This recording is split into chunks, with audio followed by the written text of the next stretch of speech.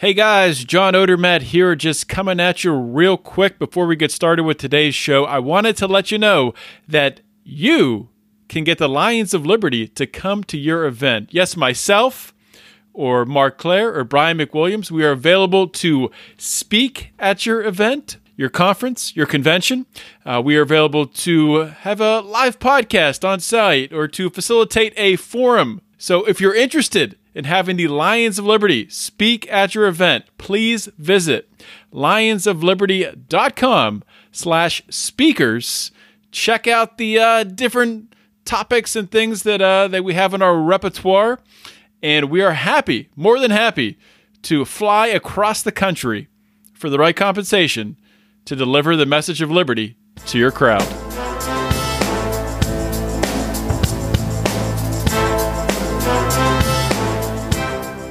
Welcome to Felony Friday, a presentation of the Lions of Liberty podcast. Here is your host, John Odermatt.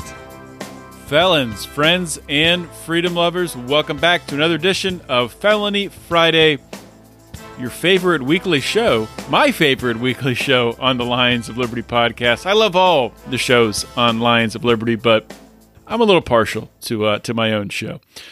The other two shows, if you don't know them, I don't know what you're doing, but every Monday we kick the week off with a show hosted by Mark Claire.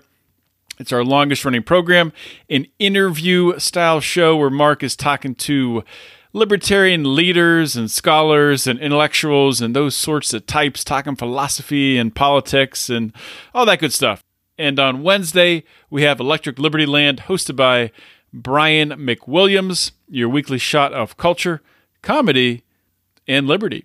And of course, Friday is this show, Felony Friday. Get all three shows delivered to your little smart device in your pocket. Some people call it a phone, by subscribing to Lions of Liberty on your favorite podcast app. I'm excited, guys, for today's show. Originally, I thought and I planned on having Bill Pulte on the show along with Sherry Miller. And Sherry Miller is my guest today, an outstanding woman who has an incredible story. She is tied into Bill Pulte, though. If you know who Bill Pulte is, he is the guy who is giving away thousands of dollars on Twitter simply for retweeting stuff. He's organizing philanthropy. He's trying to marry philanthropy and social media and doing some incredible things. And Sherry was the recipient of $10,000 from Bill. And Sherry is a formerly incarcerated individual, and this helped her immensely. We're going to get into those details. Hopefully at some point I can still connect with Bill Pulte. Bill is a multimillionaire, and I first heard of him from Scott Adams. Scott was talking about Bill's work. Bill founded an organization called the Blight Authority, which went into communities, I think mostly in Detroit, Michigan, and cleaned out, dilapidated housing, just eyesores, things that were dangers to the community. And he put a system together that gained really national prominence, using high-tech sort of mass production techniques to clear out, to do these housing demolitions. So really cool stuff. And now he's doing the Twitter thing, the Bill Pulte Twitter lottery, I call it. I'm excited for you guys to hear Sherry's angle on this whole thing. It's a really, really cool story. So let's jump into it right now. My guest today on Felony Friday is Sherry Miller. Sherry Miller, I first heard of her. She was one of Bill Pulte's Twitter lottery winners.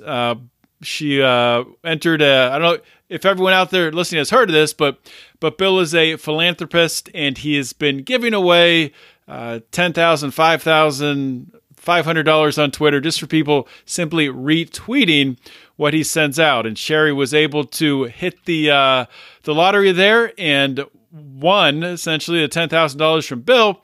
And the reason I wanted to bring her on Felony Friday is Sherry is someone who recently was released from prison in July of 2018 on charges related to meth possession and trafficking. The case was in May 2014. While in prison, Sherry was able to go through addictions and trauma rehabilitation programs, and she's been able to get clean.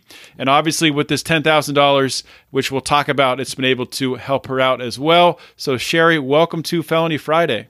Thank you. Before we, get into talking about everything with your case and your experience, in prison and everything that you went through, everything that you faced, I like to start out before that. Before you got tangled up in a meth addiction, before you faced charges and spent those, I guess, 4 years in prison? 4.5. 4.5. So prior to that, you can go back as far as you want to. You just share a little bit about what your life was like. What part of the country did you grow up in? Things like that. Okay, I grew up in a very small rural area in Indiana, a little town called Rome City. That's where I basically grew up.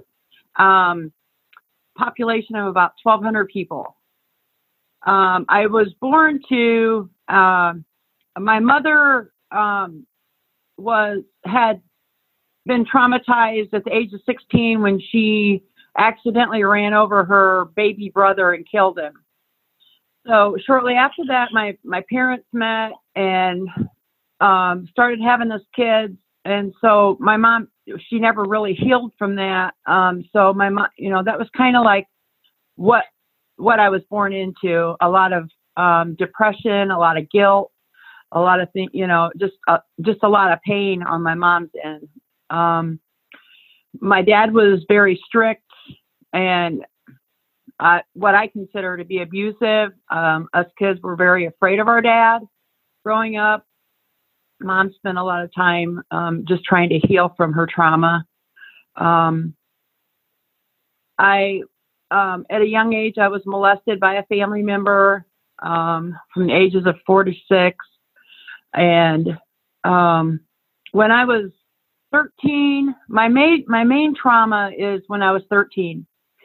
My aunt, who's my mom's sister, was always kind of my savior. She always would come and get me out of the house. She did that for years.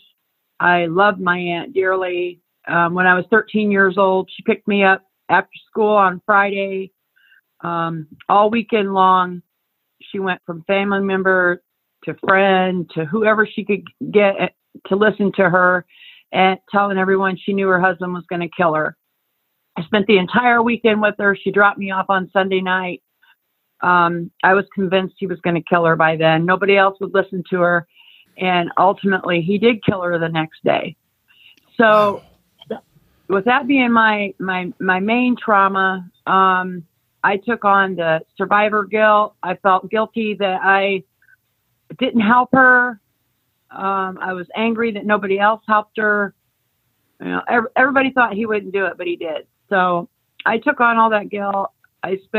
From that point on, I spent so much time at the cemetery, at her grave. It was just crazy. So I'm 13 years old, and at that point, I started using marijuana and drinking. And I would do like speeders, like they called them like mini thins and black mollies and things like that.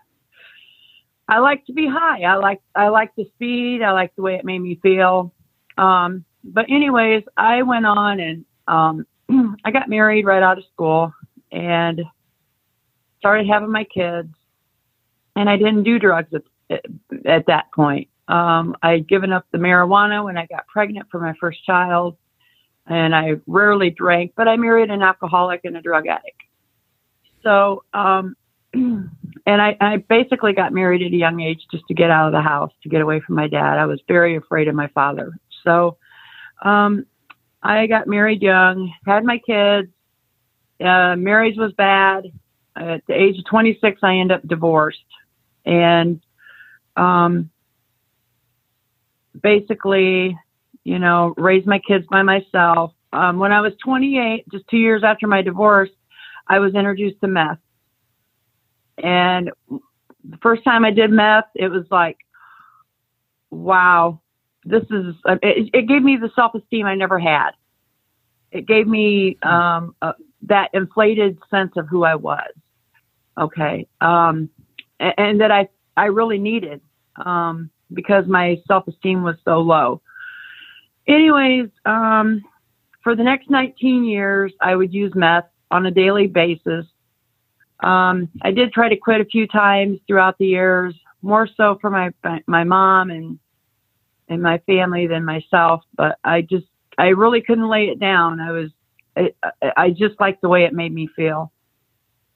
So a couple of years before my arrest, I got hooked up with large quantities of ice, and I was dealing quite a bit, and I ended up getting caught with a large amount. And was that to support your meth habit, or was that to make money? Yeah, or both. Yeah, it was more to support my habit than anything. But the money was nice too.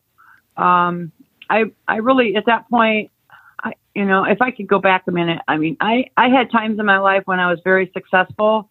Mm-hmm. But I was a hairstylist. I had an awesome clientele. I had an awesome salon. I ended up losing that 2 years into my addiction. And then I did other things that I made really good money at, but I would always choose, my priorities would get messed up. I would choose the drug over my career or whatever, and I would spiral and I'd lose it all. So when I got hooked up with the large quantities, it was one of them moments where, you know what, all these years I've been doing drugs, and somebody else had the large amount, and I never did, and I would get ripped off, and it just felt good to be the one to have it. Mm-hmm. Kind of give me another inflated sense of self, So, I mean, all of a sudden, everybody wanted to be my friend. Okay, so when you grow up and you haven't really learned how to make friends, and all of a sudden you're popular, it just seemed like the right thing to do. So anyways, I ended up getting busted, and I ended up going to federal prison.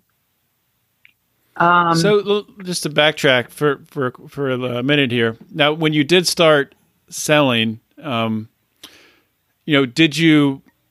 you thinking in the back of your mind, I'm taking a risk here, I could end up in prison? Was that something that you were contemplating?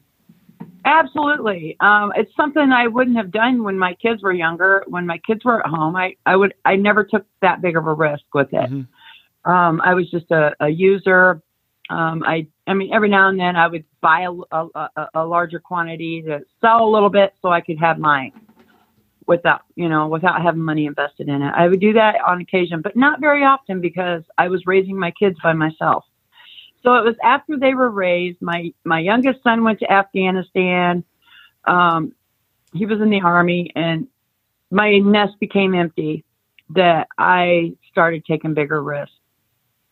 And, I no longer had the reasons that I had, to not do it. I no longer had that, but I also knew that, the law of average, proved that eventually I'm going to get caught. So I thought, you know what, I'm going to do this for a year, and then I'm going to drop out. I'll be done with it. Well, at the end of that first year, I was so in debt to the drug dealer that there was no way I couldn't get out. And it stayed that way. How'd you get so in debt to the drug dealers? Because you were giving it away, or? No, it was more because people were stealing from me and robbing me. Yeah. I let too many people know what I had. So I had a lot of people breaking into my house, or just taking dope on fronts and then not paying for it, stealing it, whatever. I had people that stole money from me. So there was always something that made it impossible for me to pay my debt. So I had to continue doing it until I got busted, and then of course it was over. And so how did that go down? Actually, I had I had been paying quite a bit of money for my meth. And I was offered an opportunity to get a larger quantity, or not really necessarily a larger quantity, but the same quantity at a lot lower price. But I had to take a bigger risk by getting it in the mail. And I got caught the very first time that I got a package in the mail. The post office they send dogs through, their packages, through the mail, and the dog hit on my package, and they opened it, and they already knew, before it was delivered that it was meth. So did they still go ahead and deliver it in order to get you to accept the mail?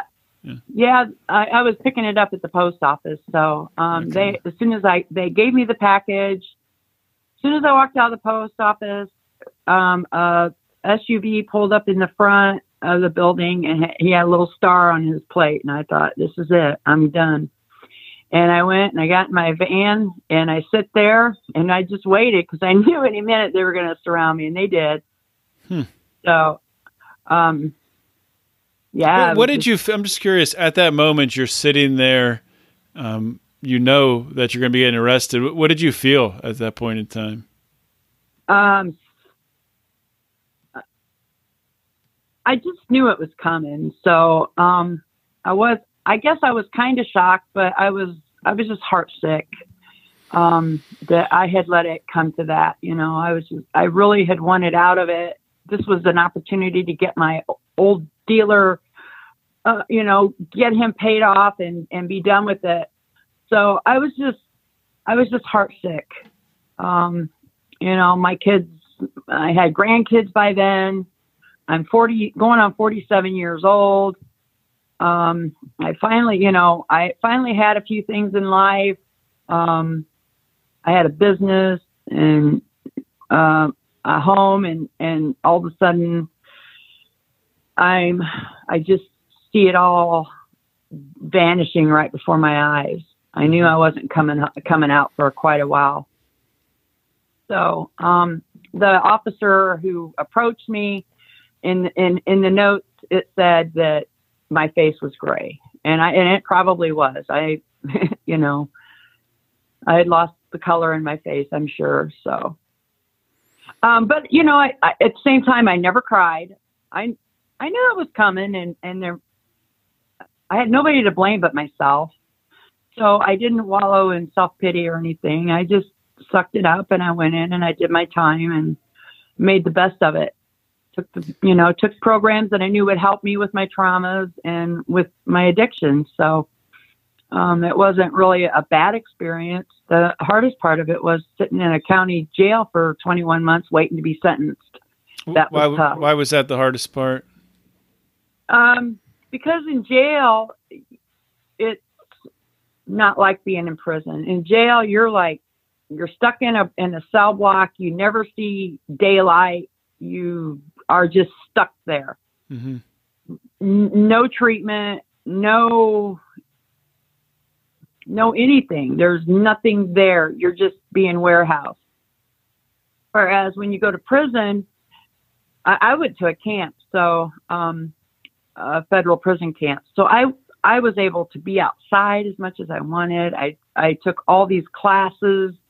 I took computer classes and some different things, and then all these programs that was just so life-changing for me that it really wasn't a bad experience. It was almost like being at a college campus, to be honest. Other than the fact I was away from my family. Right. Yeah, and you can't leave.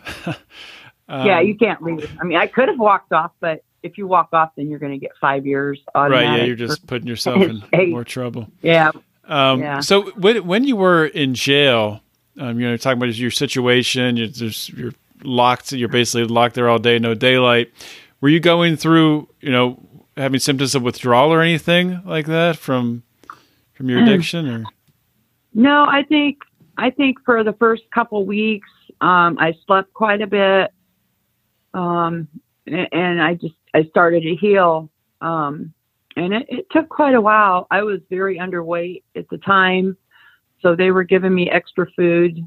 And then I would have to go weigh in like twice a week until I got, I gained a few pounds and started getting healthy again. But I discovered later on, as I'm sitting there, that the meth was really medicating other like health problems that I had too. And I started feeling my symptoms from my illnesses. And by that time I had a little bit of heart problems, and I have autoimmune disease that I didn't know about at the time, but the meth just kind of medicated all that. I didn't even realize I was sick before I went to jail. So while you were in jail and then prison, I mentioned during your intro, you were able to get rehabilitated and work on your addiction to become clean.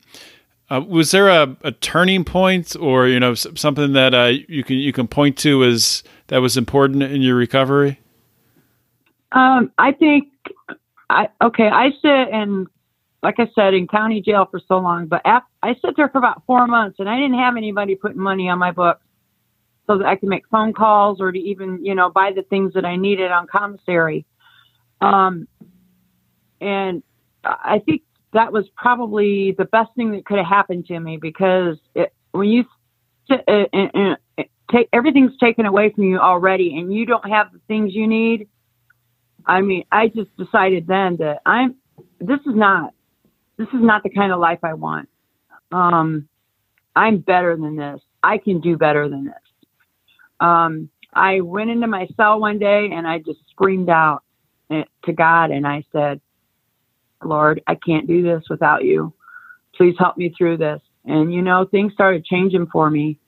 I got real involved with the ministry at the jail, and I just loved the Lord, and I started praying all the time, and I started seeing my prayers answered, and it was just pretty awesome. And I think that was what gave me the strength to get through it. It was just God was there for me. That's awesome. So just to fast forward a little bit here, and we can come back and talk about more of this stuff, but I definitely want to hit on the $10,000 you got from Bill Polte. Yeah. So you got out of prison in July of 2018. You got this money recently, right? It was like this past month. Yeah. Yeah, it was this month. Yeah. Actually, it was the 1st of October. Okay. Yeah, I've been out of prison for, I don't know, between 14 and 15 months when I got the money. And during that 14 months, I'll just call it 14 months. During that time, I have moved 5 times to keep me safe, to keep me out of bad situations. I don't have a driver's license. I'm riding a bicycle to work. I'm 53 years old. I don't feel good. I have all these illnesses and things. I don't feel good. There's days that I would just think, you know what? I know a quick way to make money. This is ridiculous. I'm never going to get on my feet. I just felt so hopeless sometimes, but then I always would think, you know what? I can go back and I can do that lifestyle again, but I know where I'm going to end up. I'm going to end up back in jail, and I can't do that. So I worked 2 jobs to make ends meet, and I just started the second job maybe a few weeks before Bill gave me the money, so that I could start saving towards getting my driver's license back. It's just been a money racket when you let things go for so long. When it comes to your driving record, and then you go to prison and all this, you come out and you want to get your life back and stuff, but like the license branch, it's just a money racket. Mm-hmm. If you didn't have a good driver's license when you went in, it's just really hard to get one when you get out. So anyways, I've been whittling away, paying fines and reinstatement fees and that sort of thing. But it just seemed like every time I would pay a fine, and a reinstatement fee, then I would get another suspension for like that original charge of driving while suspended or whatever, and then not being able to prove I had insurance at the time, and to really honestly not know if I did or not, and if I did, I don't know who I had it through. So it's just a lot of things piled up to where I just never did get my driver's license back. So I'm riding this bike to work, going from one job to the other. I leave my job to go to the eye doctor, and I get there like an hour early because it's just too much of a hassle to have to drive all the way back to my house and then to the eye doctor on a bike. So I'm sitting in the doctor's office. This is October 1st, and I get on my phone and I check out Twitter, and I see I have a message from Bill Pulte on Twitter. And at first I thought it was a scammer because there's so many people pretending to be Bill, trying to get money from you. Right. So at first I thought it was a scammer. And then I realized this is an original message stream here that I had started with him. And he responded to a message I had sent him. He didn't respond to the message, but it was the same stream that I had started originally. Right. So then I knew it was him. And I got real hot inside. I'm sitting at the doctor's office. I want to tell somebody. I want to scream. I want to be, but I don't. And it actually took me a couple days to even tell anybody because I was afraid everybody would laugh at me and think that it was, because there's so much scam stuff going on the internet that I was afraid everybody would laugh at me. So I actually finally told my kids, and I'm like, you guys aren't going to believe this. And my kids were real skeptical and are like, Mom, do not fall for this. Don't get excited. Well, it's too late. I'm excited. I know it's Bill because I've been trying to get Bill to answer my messages, for the last few months. Between messaging him and commenting on his tweets, when I would retweet them, I would just share a little bit of my story.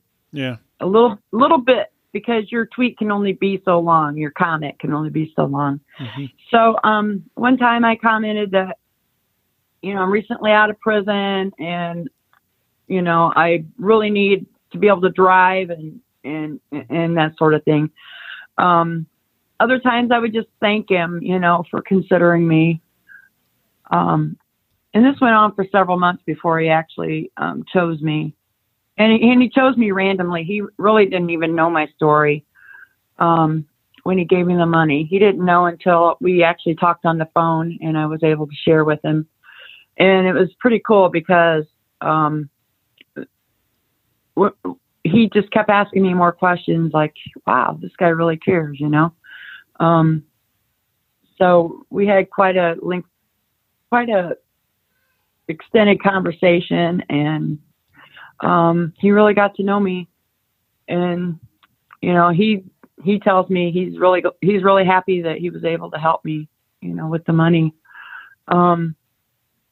because now I can get my driver's license back. I can get a car. I can live a better life.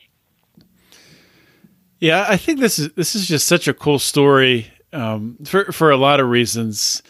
And that's obviously this is one of the reasons why I want to talk to you, but also, just for you to be able to share your story with my audience is important as well. But I think that with you winning the Bill Pulte lottery here, it really highlights and shines a light on the needs of those who are, the formerly incarcerated reintegrating into society. And I talk about it all the time on this show, and my guests talk about it all the time on this show, what they struggle with when they get out, difficulty finding a job, difficulty getting a car, difficulty, being able to pay for a place to live. And to be able to show something like this, that this simple act of kindness to be able to help you get back on your feet. Hopefully this is something that we as a society can build upon, because, people always try to sort of solve these issues by recommending, different kinds of government programs, and we need to do this and put this, money towards this thing. But honestly, I think the way, and you can tell me if you agree with me or not, but I think probably one of the ways to solve this, and just another thing that's popped in my head that people really struggle with when they get out is just finding clothes, being able to find clothes to wear. If we had more direct charity between people using Twitter or whatever, helping those getting out of prison to meet these basic needs, I think that could be a huge thing. Oh, I agree. When I come out of prison, I had the clothes on my back. I had lost everything during the time I was gone. Mm-hmm. I came out literally with the clothes on my back, and I had a pair of gray sweats, 2 pairs of gray shorts, and 2 gray T-shirts, and a pair of tennis shoes. I wore a pair of shorts and a T-shirt out, had another one in my bag, and that was all I owned. So I get to the halfway house, and I ask him, do you have like a donation room or something where I can get some clothes? Oh, no, we don't have anything like that. Okay, well, do you know where I can go to get some, maybe get some clothes? Oh, no, we don't have any idea. So I had to call my kids and say, I'm sorry, but you guys are going to have to try to find me some clothes. And so, my kids had to go out and buy me some clothes. And I was so thankful and grateful for it, but like my daughter-in-law didn't know me before prison, so she doesn't really know what I like. So they bring me clothes that I wouldn't wear if I was to go pick out outfits in a store, Right. So I walked around feeling like a clown, and that sounds funny, but seriously, I did. I just felt like, oh, geez, I'm sticking out like a sore thumb. This isn't me, but it was just, it's just the way it is. And so, and I had to go get a job right away. So, and at that time I was right out of prison. I didn't feel good. I was weak. I had to walk over a mile down on a busy highway to get to work, to make $8 an hour. Okay. Yeah. The hardest work I've ever done. I only made $8 an hour. It was ridiculous, And it's still that way today. I work, I work at a coffee shop and I make $8 an hour, and I feel like I put in, a pretty good day's work. I'm tired when I get home, and it's just really not fair. And, but that's the way it is. You get out of prison, nobody wants to hire you. You're a felon. People don't trust you. It's just really hard. Yeah. And, that's one of the reasons I do this show, is just to chip away at that stigma, because I myself was someone who used to really believe that, to believe that people who'd done time in prison, it's weird for me to say this now, but I believe that really, I didn't know if a second chance was warranted, and I could not be so polar opposite of that now. I think everyone deserves a second chance. Nobody should be defined by, 1 or 2 or 3 or 5 or 10 poor decisions that they made in the past. People can change. I strongly believe people can change for the better. Yeah. It just takes a real special person on the hiring end to accept you and give you a chance. Not a lot of people will do that. And I went from place to place trying to find, a job, close enough that I could walk or ride a bicycle to. And wow, I mean, people just want to turn their backs on you. And I mean, it gets scary. Like, what am I going to do? How am I going to support myself here? Mm-hmm. How am I ever going to get back on my feet? If nobody gives me a chance. But I have been blessed with a couple of good people that have given me a chance. Christians, people that aren't judgmental, that actually are the ones that have given me a chance. It's a big thing, even though I'm only making $8 an hour. I mean, just to know that somebody sees my worth, mm-hmm. and has given me a chance. I haven't lied about my past. some people have told me, well, quit telling them that you just got out of prison. Well, no, I'm not going to not tell them if it comes up in an interview, because then I'll be lying. And what if they do a background check and they find out, and then I'm not going to get stabbed. So I just told myself when I got out, I'm going to be honest about this. God will see me through. And he has. But yeah, I mean, I was at my darkest hour when I got the money from Bill Pulte, because I just didn't see any way. I'm quite a ways away from my family and my kids, and not walking distance, 40 minutes. And, so I don't get to see my grandkids very often, and I don't get to see my one son's doing, home detention, over, some drug, charges. So, I don't get to see him, and I didn't see any way of ever getting out of that rut. And I was so depressed, and it was just perfect timing, because I mean, I was starting to, have crazy thoughts of, man, I know there's an easier way to make money. I've done it before.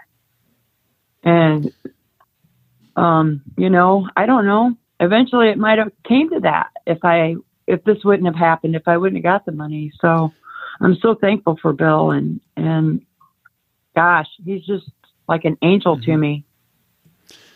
Yeah, that's tough. That's how they get people stuck in this recidivism trap. Is Exactly. You get caught once, and then you can't find a job. You can't live the life you want to, and you get pulled back into it. And that's what I've said all along, that, wow, it's no wonder people end up back in prison. Mm-hmm. And especially those that they come out and they have to go right back. I go and I do some public speaking. I went to Indiana, one of Indiana's men prisons a while back. And I spoke to a group that were in a drug rehab program at the prison, in like a inpatient type thing. And afterwards, one of the guys come up to me and thanked me. And he told me, he said, I get out next Thursday and I'm scared. And he's just a young guy, maybe 21 or so. Mm-hmm. He said, I'm going home. The only place I have to go is to my mom's. She's a heroin addict. She's an active heroin addict. And heroin is my drug of choice.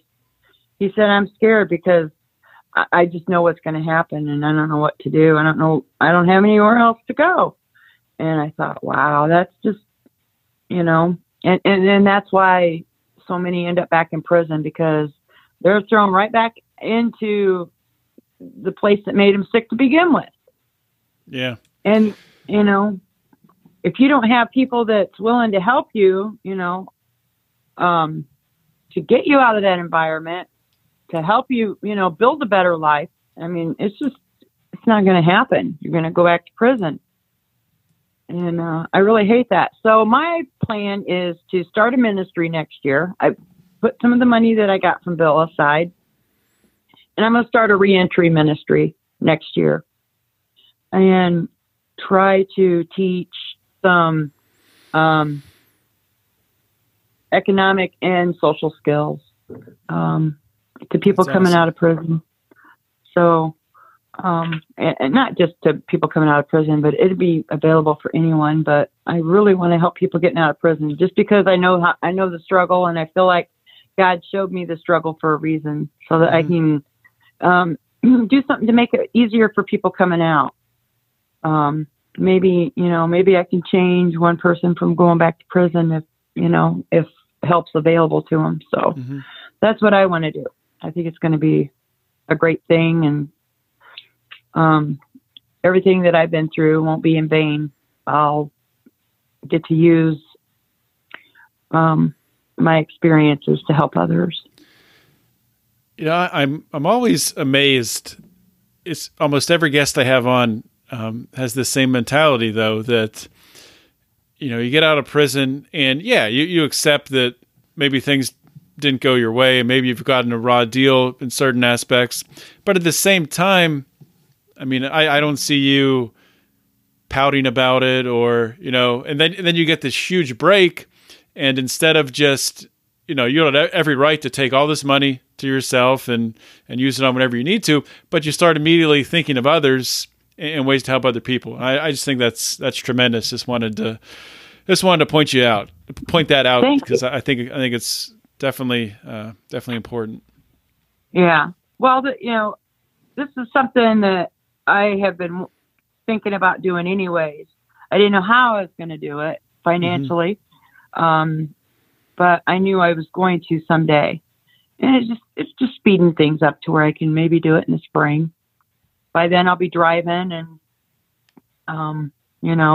be able to have more freedom to get out and build a ministry. Right. So, one last question, and then that'll be it. Question I've been asking people recently, and I think it really it's a fun question, but also I think it's sort of an important reflection on yourself and where you've come from. I think everyone has their own gifts. Some people say that people have their own superpowers. If you had to look at, what you have in life right now, be it, personality trait or, some sort of character trait that you have, is there one thing that you think really separates you from other people and helps you better to serve others? I think my faith in God, and I don't know that doesn't make me special. There's a lot of people that have a relationship with God, but my relationship with God really is my thing. Also, I have a huge amount of empathy for other people. Something I didn't have before I went to prison, but I do now. And I think with that, I can do a lot of things to help people. So. Well, that's awesome, Sherry. Did that answer your question? Well, thank you for coming on the show. I want to give you a chance do you want to plug your Twitter handle or anything else where people can reach you? Actually, I think I am Prayerful Patriot on Twitter. I think that's it. Yeah. Yeah. I don't post a lot about my addiction or anything, but I am going to start doing that. I do also have a Facebook group called Recovery Bridge. Recovery Bridge is where I help families and friends and addicts find help, get them into treatment or whatever their needs are at the time. I help people get the resources that they need. So that's called Recovery Bridge on Facebook. I'm pretty active on there. And I am going to start using Twitter more for things like that. So. Okay. And I'll try to link to both of those on the show notes page. Is Recovery Bridge, is that a private Facebook group or? No, it's public. Okay. It's public. It's more aimed towards helping, anybody who comes to me and says, I have a cousin or I have a daughter or my mother needs help. It's family based like that. I do have, some addicts that post things on there and, but I do a lot of my work, privately, through private messages and stuff. Once they contact me, then I try to help them with resources and point them in the right direction. So that's great. Yeah. Well, Sherry, thank you so much for coming on the show and sharing your story. If I say this all the time, if this helps one person, which I'm sure it will, then this was definitely worth having this conversation. Absolutely. I appreciate it. Thank you. Hope you guys enjoyed that interview with Sherry Miller. Her story, of course, with the angle getting the money from Twitter from the Bill Pulte lottery is unique. I haven't had a show like that before with that being part of the story. But what was common, and which is a theme that I see throughout guests I've had on Felony Friday, is the trauma suffered early in life that led to addiction and ultimately ended up leading to prison. And, if that is just one thing, I just want to stress again, and we could talk about the laws and, when someone should or shouldn't go to prison and all that stuff. I mean, I've talked about it on other shows. I think everybody knows where I stand on that. Nonviolent offenders should not be spending time in prison. Let's just say that right now. But the common theme that I see with these stories, and I see throughout people who end up spending time in prison, is that childhood trauma that leads down that path and pushes people into situations where they make poor decisions. And, people generally don't just pick a life of crime, don't just choose to break the law and put themselves in situations where they could end up spending time in prison. Normally, there's other factors that lead to it. And the shame of it is our system, our criminal justice system, does nothing to get to the root cause. So I'm always happy to see somebody like Sherry, who is coming out of prison and willing and wanting to give back to start to address that root cause, which I think is really cool. And it's just so awesome. I talked about it during the show. I just want to point it out again. So cool that Sherry won the lottery here, basically, won some money. And, every right to, pour that money into her own life and use it all to get back on track. But she's decided to give some back and give back to others. So that's really cool. And hope you guys enjoyed the story today. I think it has a happy ending, and I think Sherry has a bright future. So I'm excited to see where she takes it from here. And, guys, if you enjoy this content, if you enjoy these interviews on Felony Friday, please let me know.